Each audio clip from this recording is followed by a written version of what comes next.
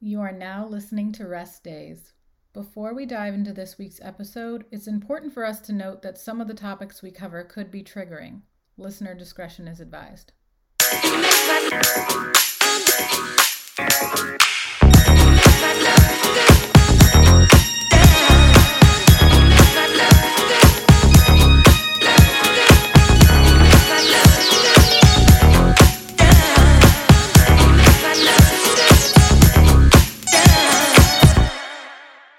Hello and welcome back to Rest Days. Today we are talking about the myths and lore of diet and fitness. This is Myths and Lore 101. I am your co-host, Maria Sylvester Terry, and with me today is the mystical adjunct professor, Lauren Lavelle. Dr. Lauren Lavelle. Et al. And well, I am just delighted that we are going to jump in, essentially answering the questions we get asked all the time. We are going to do a little ping pong on the fitness and nutrition myths that we hear about a lot, and we just kind of want to put to rest. And yes, by listening to this episode, you too can access a certificate of completion that you can share with your friends. We look forward to being tagged in them on the interwebs. Speaking of the interwebs, y'all know we have a Patreon. We would love your support. You can join us at patreon.com/restdayspodcast, and it wouldn't be a Rest Days podcast episode without some clickbait. And to be honest, I am the unprepared adjunct professor today, but Lauren's a straight A student, and she's going to hook us up with some quality, and you called it organic clickbait. yes, so I am not a straight A student, but I would like to say that this really just fell into my lap. And it's one of my favorite types of clickbait because it was, again, organic, encountered in the wild. So we're in the myths and lore. We're talking about myths, mythology, and one of the greatest characters, in my opinion, in fitness, wellness, diet, mythology is Jillian Michaels. But of course, she might as well be the centaur. She is quite literally Hades in many people's interpretation. But Jillian Michaels is still here amongst us. Yes. And currently promoting the DB method. Now, I have yet to find what DB stands for, even though I'm on the page. So okay. The DB method is actually a machine. It's $329. You can buy it now, and you can use Affirm or Afterpay. Are you looking it up? Great. Oh, yeah. Mm-hmm. It is the squat perfector. You hold on to a pole, and you put your little booty on this cushion, and then you stand up, you squat up and down, but you're holding onto a pole. So it's like a pogo stick seesaw for your ass. Can I tell you what it reminds me of? Yeah. It reminds me of holding on to the back of a pickup truck at a party, an outside river party, and peeing in while holding onto the back of the truck like a tailgate pee. It's a squat stabilizer. That's correct. Yes. So if you were striking a squat, that would be it. This really is the ultimate clickbait because I'm like, what the hell is this machine? And also Jillian Michaels. Bring it all together. You know, they're promoting each other with this, but I really thought that this was a great fit for mythology and lore because we're calling back to one of the greatest characters again in the fitness and wellness mythology and lore for at least for millennials. For sure. And then also because it's another machine and it's another buy and it's another fix, right? Because it's creating a fitness plan just for you. And then it's showing you why what you've been doing is wrong. Yeah. Oh, yeah. Inside and out, it really just lives and serves as clickbait. Oh, my gosh. Yes. And you only have to train for 10 minutes on it. So it's got... Oh, sure. And there's no weight, right? There's no additional resistance They It's have just before and after pictures. They have all of the things that make an ideal clickbait, which is why it felt so organic, and why even after we discussed what we were going to talk about, I was like, we have to talk about this because I think it's a chapter. It's a chapter for sure. And I think it is not only a chapter, but it's also this like ongoing mystery series, because you're right. You can't get anything on here that says what DB is. It's not really saying how it works. There is a section called Why It Works, but it is just like you said, it's testimonials and before and after photos. Yeah, I would also like to say that the first time I saw this, it was being promoted by a Kardashian. So, well, there it goes. That all fits in. Oh my god. Oh my god. Oh my god. Oh my god. Guess what DB stands for? Dat butt? Close. Close. Dream butt? Dream butt! No. Listen, I don't think so. I'm gonna go back to sleep. I'm hitting snooze on the dream butt. Well, that's my clickbait. I hope that if you have seen that recently, because honestly, I don't know what I did to trigger this to come up in my algorithms, but I also like talking about the things that I come upon organically because of, if you've seen this recently and you felt tempted or curious or whatever, like, yeah, let's dive into it. Do I think it's particularly bad for you? No. I think you could use it safely and it would be fine. Do I think it's a necessary thing? Absolutely not. I think there are plenty of other ways to do squats and work your glutes and build whatever a dream butt is, which feels very individual. We all have different ideas of a dream butt for sure. True. That's true. So I just wanted to throw it out there for anyone who may have, number one, wondered what DB stood for, like me, because it took us that long. And like, I've been seeing this and I just was like, where is this on the page? But I really think that clickbait is so prevalent and so real. So hopefully if you've seen this, you now know a little bit more about the DB method. Here it is. And I will also say, I wonder if it came up for you if you've ever searched for a walking pad, because I think that the walking pad appeal is it's that a gateway. It folds. It jiggles and it folds, I guess. Like it folds up. It's easy to put to the side. And this thing is also sort of marketed for how convenient it is to store or to fold up or to put away. I wonder if it kind of falls in line in with the idea of like making fitness seem less of a pain, like less of a distraction. Well, like last time we life. talked about that fitness doesn't have to even happen because you could put on a sauna suit. Right. Let's not forget. Yeah, we could just be sweating in a blanket. Yeah. Forever, really. So I love that clickbait. It feels so 2005, and I just really needed that. I needed something besides a that girl routine clickbait, and we got it. Thank you. You know what? Throwback to 2005 when things were simpler. I don't think we ever expected 2005 to seem simple, but here we are in 2023, and we are just here with Jillian Michaels, and she's still doing the most, which is really the least, and that's the hardest part of this conversation. So, moving on, I told Lauren that if that's clickbait, then this conversation is really the hook, line, sinker, and the catch. It is the picture of the guy holding the fish. It is the whole lore and mythology of fitness and food, and we are going to go back and forth. Maybe Lauren will do one, I'll do one, and share a little bit about the most common myths that we're getting. This is just a 101 certificate program, y'all, so we're going to keep it simple today, but know that we're open to suggestions and food for thought for the next one. 201 is waiting for you. So, yeah. Lauren, maybe we'll have a guest. Oh my, yes, a real professor. I would love for you to get us started. When it comes to the fitness mythology, what are you going to hit us with today?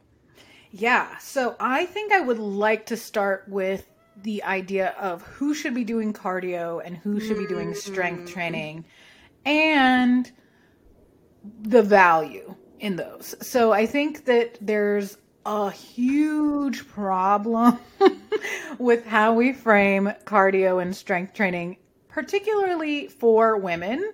Yep. But I want to tackle it. I first would like to shout out that I'm wearing the Crying is My Cardio shirt. Hi, Laura. Ultimate meme collab between Scott and Laura. So shout out to them. And I think that cardio was what we were served, right? Like, particularly if you were a woman, particularly if you were ever prescribed weight loss, cardio was it. That was the value that cardio provided. It was for fat loss and weight loss. And that's it. And it was always very miserable. For me in particular. I mean, I know people have found joyful movement in running and doing other forms of cardio, and that's awesome because cardio is there are great reasons to do it.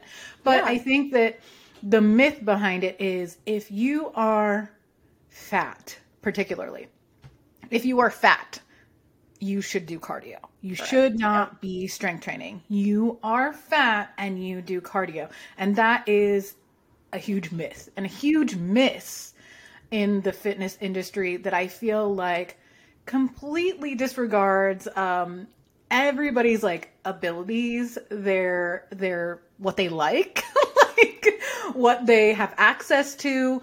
And it's just like, no, there's only one way for you. And I also would like to say that like this is something that I have experienced myself. Like I've experienced the idea that people believe that I should be doing a particular exercise in the pursuit of changing my body, not knowing if I have that desire, by the way, just like blanket suggestions on what I should do.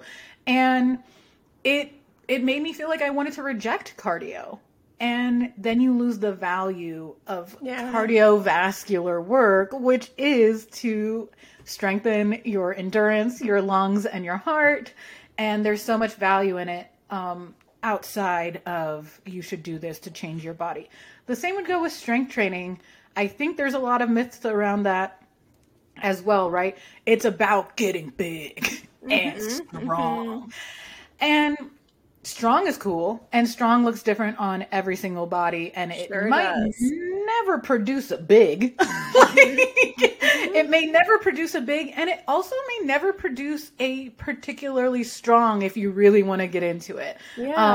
Strength is different and can be like qualified and quantified in different ways.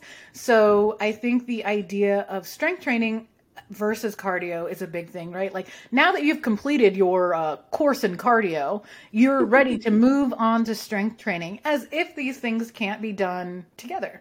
Right. As if you can't run or swim or walk and then also lift weights. Take a HIIT class and then take a strength class. You know, all of these things are really like a lot of mythology around this, like how and who should be doing these movements. So values of strength training, obviously, feeling stronger, feeling more connected to your body, being able to move furniture by yourself. There are cardio elements of strength training if you've done it, like either one of us. If the reps are high enough, it's game over. there are many days when I take a look at my tracker and the heart rate is like high. I'm like, okay, beep, beep, beep, emergency. But I also think like there's a consistency value. There's a meditative value to strength training and cardio that you can get on a different level. So the myth here is that certain bodies should do certain movements and should only do those movements. If you do strength training and you're a woman, you're going to get bulky, and that is bad because the male gaze. I don't know. Because women aren't allowed to be strong because they're afraid we will overthrow them. I don't know. But that's what goes with strength training. If you're doing cardio, it's because you want to lose weight, and that's why you do cardio. You'll never be strong. All of those, pitting them against each other. Big myth. You're allowed to mix and match. It's allowed to be fun. Yeah, that's it. That's the myth that I would like to get rid of. The lore of cardio being for certain people and having a certain look. I'm so glad you hit that. I think that's one of the biggest myths that exists in fitness right now. It's a foundational myth. It is foundational. And if I might add, I think the foundation is fat phobia because the cardio piece is you either have to keep running to not get fat, or if you are fat, you need to pick up a cardio habit. And then I will also say, like, where does it come from? The whole, like, women don't want to get bulky thing. Well, y'all, I started lifting and my body changed and my size has changed. And, like, I'm not the person, I don't look like the person I moved down to New Orleans. Like, I don't look like that person anymore. And I think part of it is also, it's the fear of just, like, getting bigger, period. Like, well, no, like, you might not bulk up and look like a bodybuilder. Like, there is a possibility that you will be a different size, or your pant size goes up, or your bra size, of course, might shift. And I think that there's, like, it's always better if you gain muscle, but not, like, it's like weight gain is unacceptable, but if it's muscle, we, like, give it a pass. And I just kind of want to name that I feel like there's some fat phobia in that as well. Oh, absolutely. But like I said, honestly, the idea of women having strength is also like an intimidating thing, or taking up space is like, obviously relates back to fat phobia, and it also relates to the patriarchy. It relates to the supremacy. Yes. It relates to like who is demure and so thin and barely taking up any space and not making a lot of noise. So just quiet. Can barely hold her head up because her muscles, they don't move. Like, you know, it's like all that bullshit. And so I think that, like, that can be so empowering, and you don't have to wait to do that until your body looks a certain way. Oh, bingo, bingo, bingo. Yes. I mean, I hear a lot about people not wanting to start joining a gym until they're in shape, and I'm sort of like... Or do yoga until they're flexible. Like, Right. And I'm so glad you started this off here. I think we could do a whole episode on it, so maybe that is 201. Yeah. Would you like me to introduce you to a nutrition myth?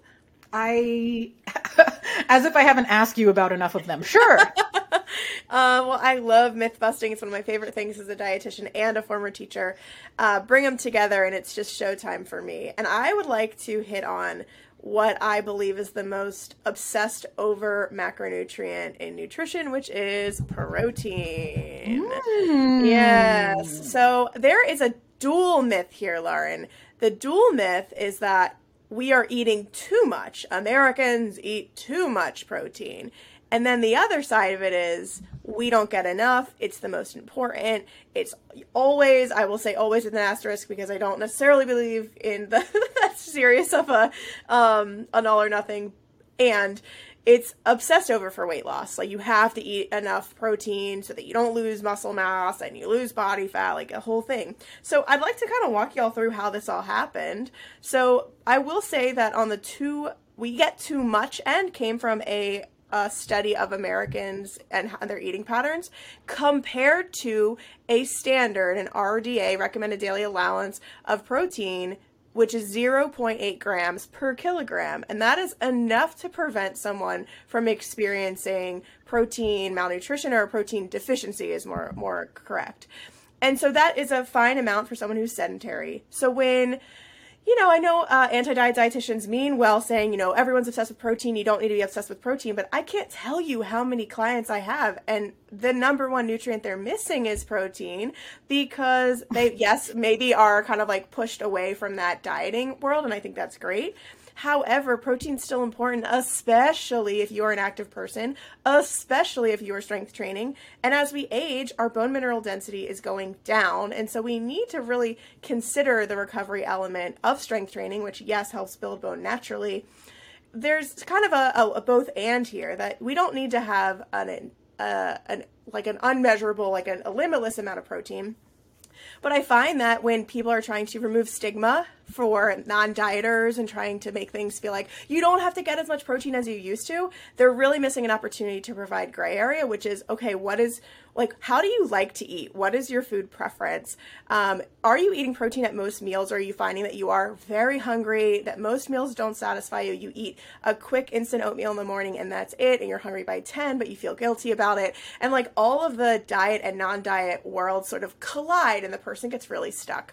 So what I will say is, if you've ever heard someone say, oh, I heard Americans eat too much protein, I want you to ask yourself, well, who was surveyed and what type of American, what type of person, and what activities did they have? Is it really that we're just chowing on cheeseburgers all the time? Like, is this just more of the narrative that like we're a fat nation and we don't take care of ourselves? Or is this that we aren't really looking at an audience that serves like us, e.g., this isn't content for us. I've talked about that a lot on this podcast. Sometimes we see content that really doesn't serve us. So then we've got the other side of this, which is that you can never get enough protein. And do you know the formula that most Fitspos suggest for protein intake? Isn't it 2 times your body weight? It's usually, so 2 times your body weight in kilograms, or 1 gram per pound of body weight. So, I mean, I'm looking at close to 200 grams of protein, y'all. That's like a... Oh, yeah, and it's also like lean mass. There's like a whole thing that they've worked out to make it very removed also from your ability to do it yourself. This is all outside of you. Yes, Someone else has thank to help you. So, So then there's also the formula. So there's the general bodybuilding formula of if you want to build muscle or you want to be healthy, you need to be eating your body weight in protein. Or I've heard your ideal body weight in protein. Or like Lauren said, your lean body mass. So not including water, not including body fat, not including organs, right? What's your lean mass? Which I guess not including organs. Well, I mean, it's how are we going to sort those out? I guess. Well, I mean, you have a metric of skeletal muscle mass, so then you go through the whole thing of getting a scan on a body composition. Right. It's like, well, so it's a whole mess. That's called your skeletal muscle mass, and I find that the whole thing is so agonizing because what does it come down to? A single number. And what's so challenging about that is if you do get a number like 200 pounds or 200 grams of protein, you're looking at eating protein all day long and getting sick of it. And then there's also the concern of, is this going to injure my kidneys? And to which I would say... My GI. Yes, I would say a bigger concern is, because it's such a high number, are you now supplementing, and is that damaging your stomach? Eating a lot of protein means, are you missing out on all the other nutrients you might need? It's not going to damage your kidneys. Have you had a vegetable?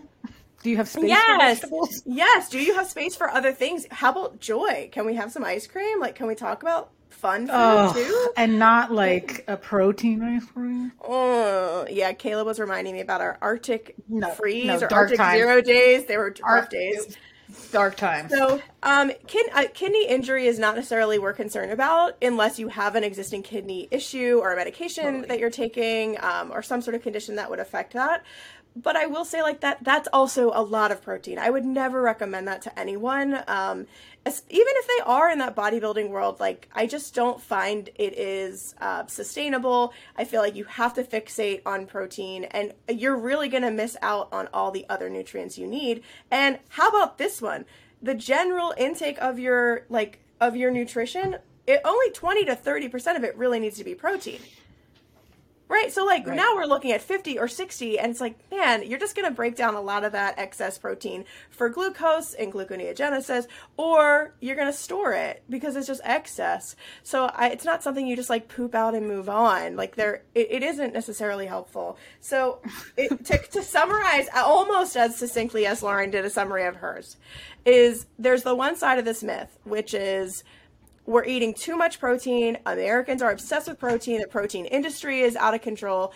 And there's some truth to all of those statements in some ways, right? Like, yes, the protein industry is a huge part of the weight loss industry, et cetera. However, the original study that's based on is based on a metric that is often too low for an active individual. Second end of this is, we have a lot of people on the internet suggesting 1 gram of protein per pound of body weight, which is not only likely unsustainable, but probably really not flavorful and tasty. Also just gross. Yeah. Just gross, could be really hard on the stomach. And like, for what? What are we doing this for? We could talk about the metabolism of protein all day long. It's not that interesting. Ultimately, the idea here would be, from my end, like, create a range. Like, what's a comfortable striking, within striking distance of that range. Yeah. And there we go. Like, we don't need to be calculating our protein intake or like writing it down and counting up all the ingredients in our food. What if we just said, baseline, I want to have protein at each meal and see how I feel. I'm still not recovering from workouts. Okay, maybe I need a little bit more protein with snacks, or I need something after my workout. I haven't been eating after workouts because I'm really busy and I go back to work. Like, zoom out and get away from the fixation on we're either doing too much or not enough, because the truth is somewhere in the middle anyway. Yeah, and it's super individual. So thanks for that. And you said the macronutrient we talk about the most, and it literally could have been either. It could have been anything. I was like, what is it gonna be? It could literally be any of them. Like, it's so true. So I think that's important. Also, like, I've definitely been focusing on the protein at every meal. Like, I think that's the easiest first approach when you're thinking about this. Yeah, absolutely. Just like every meal. All right, so we're bouncing back to me, yeah? Yes, it's your turn. I think this one is a little bit it's related to our clickbait. It's related to clickbait we've talked about in the past, and I wanted to bring in perfect posture and perfect form. Okay. Just automatically perfect, right? So perfect's the big thing. Yeah, let's just start from the beginning. It's a fine place to start. Perfect in front of anything is already going to be an expectation that is not going to be met by most of us. Completely. And it's unrealistic expectation. So you're setting yourself up there. We've talked about all these braces. We've talked about how to hold your body in a perfect posture. And we've also talked about how that's related to how your body is perceived and whose posture is not perfect. And what does that look like? Does that mean like your belly's out a little bit more? You're not sucking it in. You're not pressing your chest out. So there's a variety of ways that we've determined what perfect posture is and what that looks like. I'd also like to build on the fact, we've talked about this before too, the myth that posture is static. It's something that if we just pull our shoulders back, engage our bellies, and like stand here in a statue, not unlike a Greek or Roman statue, if you will, that we will attain this perfect posture. But posture is dynamic. Posture moves, which is what moves us into the other part of this, which is perfect form, because moving with good or perfect posture through a movement should produce perfect form. But perfect form doesn't exist, right? Or doesn't look the same for everyone. Yeah, perfect form doesn't exist, and it doesn't look the same for everyone. So my perfect squat, I guarantee you, the perfect squat for me is going to be a wider stance than Maria's perfect squat. And it's because I have a belly. So the reality is, if I try to squat in the exact same foot position, if Maria put her feet down on something, there was a stamp. It's exactly where her feet are. I have to turn my feet out to the exact same angle and drop to the exact same depth as her. I would be unable to attain this because I have a belly and I have boobs that are preventing me from going any further. So what does that mean? Do I just try to continue doing a Maria squat for the rest of my life and feel like I'm never able to hit the depth that allows me to engage my muscles? Or do I change my stance? Do I change my posture? And do I change my form to fit my body and allow me to complete the movement full range of motion through my perfect form? And I think that that's this huge myth of injury and fear mongering around perfect posture and perfect form, and we're dumping that one for 101. Yes, we are over it. I absolutely love talking about this from the angle of body diversity. And it really just speaks to like all of the products, all of the programs, the idea of perfecting anything. It's perfecting it for a body standard that most of us aren't achieving. Most of us are not just like fitting in the mold.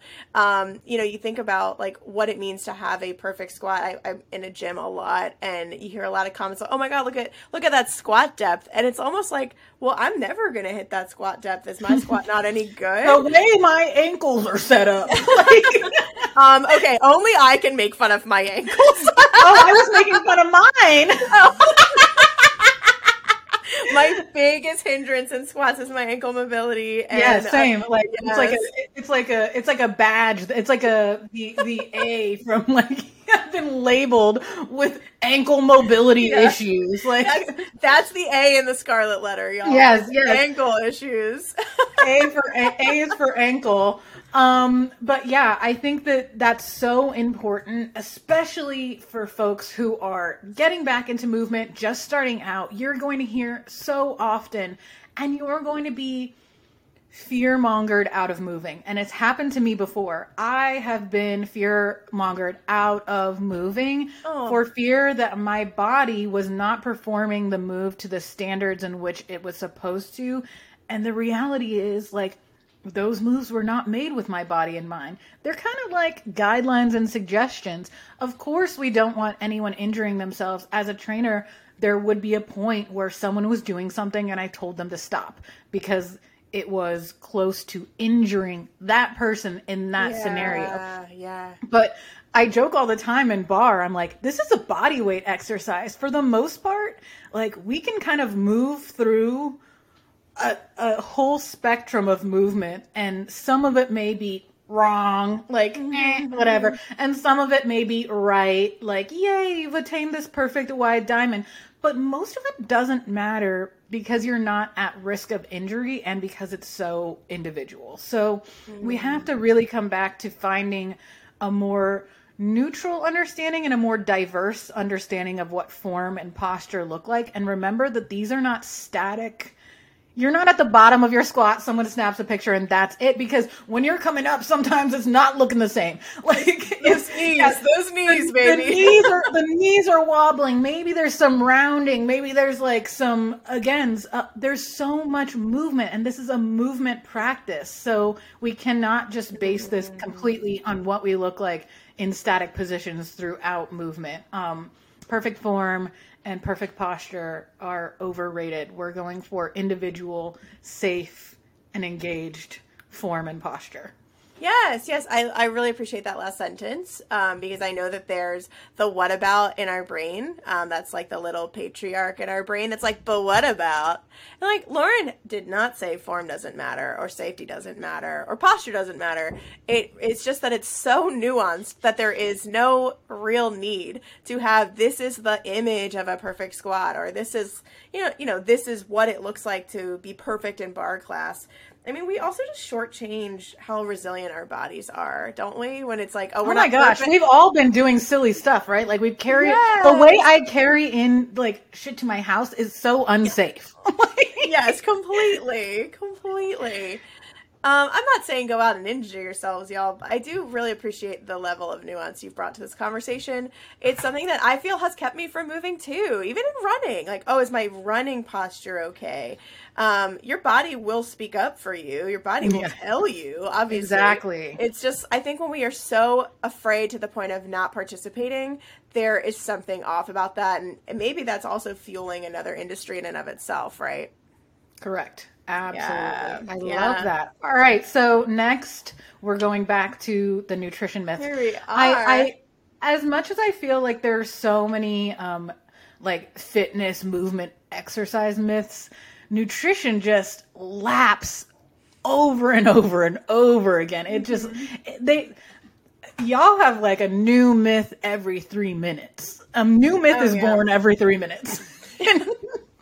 Yeah, every time a cloud passes the sun, y'all, there's another one for us.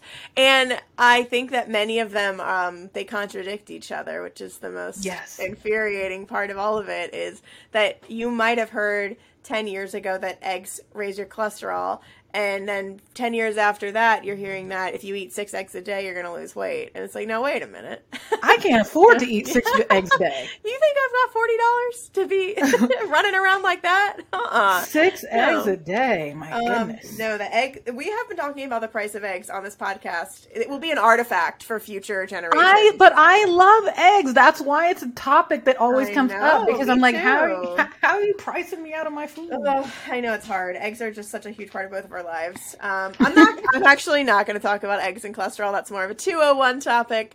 I will talk about this idea that is a myth called called revving up your metabolism.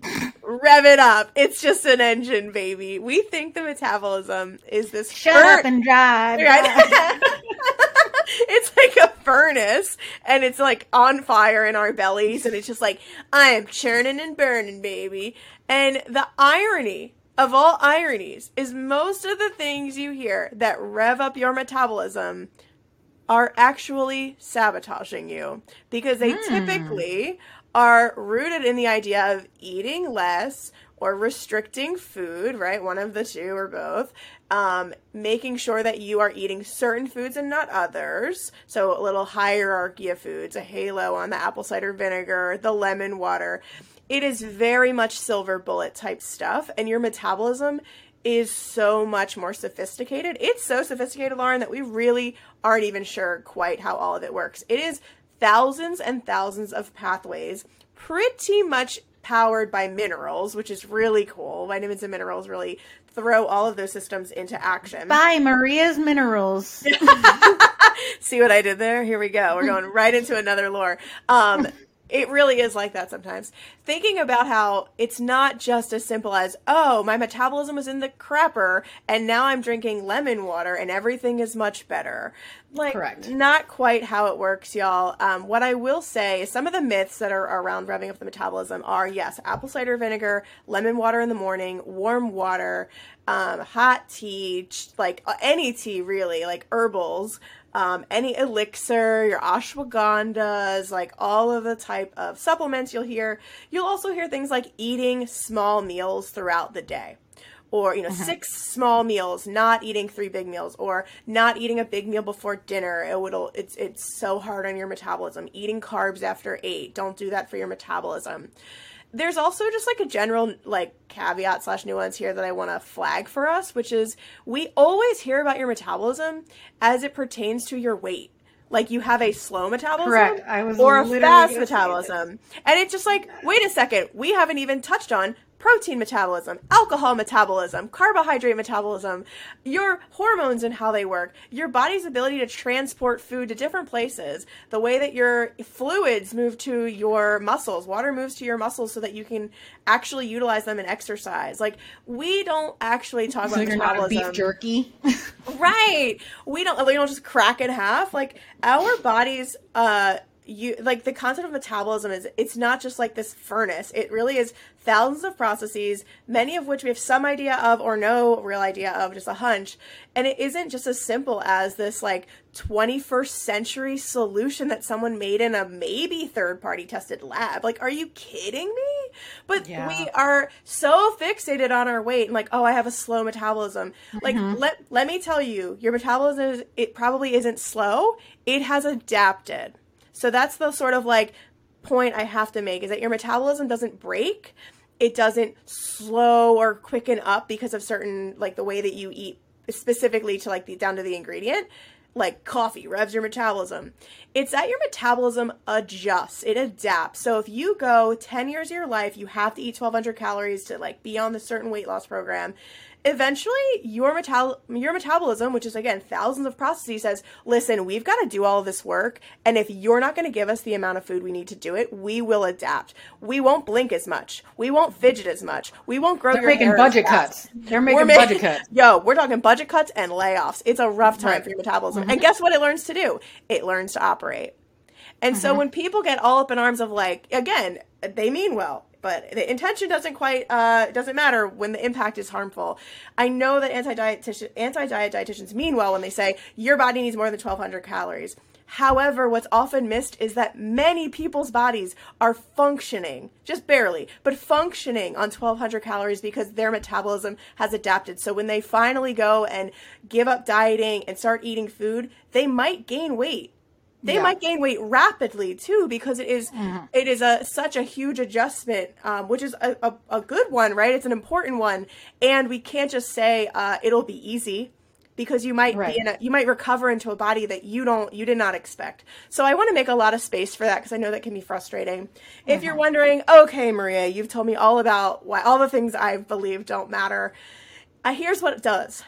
So your muscle mass is a huge part of your metabolism. So how much muscle you have in your body or on your body does contribute to your metabolic rate, which is really cool. So I'm not saying you burn more calories if you gain more muscle. It's not quite that simple, but a big base of your metabolic rate is how much muscle you have. Your metabolic rate is also influenced by your organs. There are the organs again. So your brain runs on calories, your lungs, your kidneys, all of that good stuff. So what needs to happen is you need to eat enough food. That is how you rev up your metabolism, is you need to eat your maintenance needs. What is going to maintain your body? It's probably not going to be 1,200 calories if you are, an adult at this point. So are you eating enough food? And then the second part would be, are you eating consistently? Do you go periods of time without food? Does that threaten the body? Does that create a feeling of lack of safety in the body, in which case the metabolism is going to act differently? It's going to start kind of wondering, okay, do we have to make some adjustments here?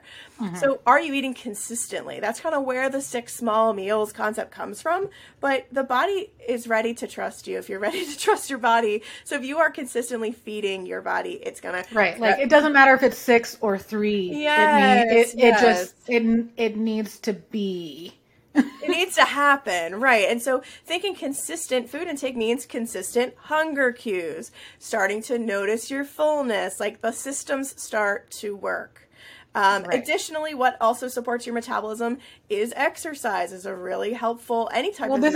This brings us back to the first myth in fitness, though, of the cardio versus strength training, because you just said muscle is very important when it comes to metabolism, not again to out train your bad metabolism, but for a form of maintenance, which again is a holistic thing because it's maintaining your whole body, outside of aesthetics, for aging and for safety, that's a whole thing. But that system is related to our first thing of if you're now trying to rev your metabolism, you're only doing long runs. There's so many things that go wrong so quickly. Nailed it, right? If you're only going for long runs, you are asking your metabolism to do more. You're increasing its expenditure. So what are you going to do? You're going to crave a lot more energy. And if you've been trained to think hunger is a bad thing and you start ignoring it, your metabolism adapts. You are struggling in your movement. And guess what? Now you don't feel like doing it. So and you're injury prone. And you're injury prone. Yes. And then injury on top of a metabolism that's not running at peak speed or peak work, doesn't have all the nutrients it needs to do its job, well, that means slower recovery too from that injury. So if you've ever heard an advertisement to eat enough food, man, this is it. And I am not paid by Big Metabolism. This is real stuff. This is just stuff to do. The last thing I'll say is stress does impact the metabolism. It does deplete the nutrients in your body in order to help you be in stress, to exist in stress. Minimal or, sort of moderate amount of stress we are used to, but chronically being stressed, chronically not getting enough rest, not getting enough sleep, those things also affect how your body uses and absorbs nutrients, which affects your metabolism. So none of those things you can really buy, right? They're not click here for 3 payments of $9.99. It's not the dream butt machine for your metabolism. And I hope that you can feel empowered to know that you actually don't need to buy into a system of silver bullet solutions. You can really focus on the basics to be in a position with your body where it feels safe and able to do its job functionally. Yes, I am so excited that we don't have to click the link to buy something. And I also, just as you were describing it, as you were saying, there's such a deep disservice when only certain bodies could have a metabolism issue, right? So there's a disservice for when only someone in a larger body is perceived as having a metabolism issue. And that disservice is done to both people in that instance. The person in the smaller body who's not getting the help that they need because it's being overlooked because it's not being flagged. Mm-hmm. And the person who may be in a larger body who might have a perfectly functional metabolism that is maintaining their body that they are in, that is genetically theirs. And I think that we can just really stretch this whole thing out, and there's so many issues that come into it of who's getting the help that they need, whose body is considered ideal to have the ideal metabolism, what what are we revving this metabolism to get?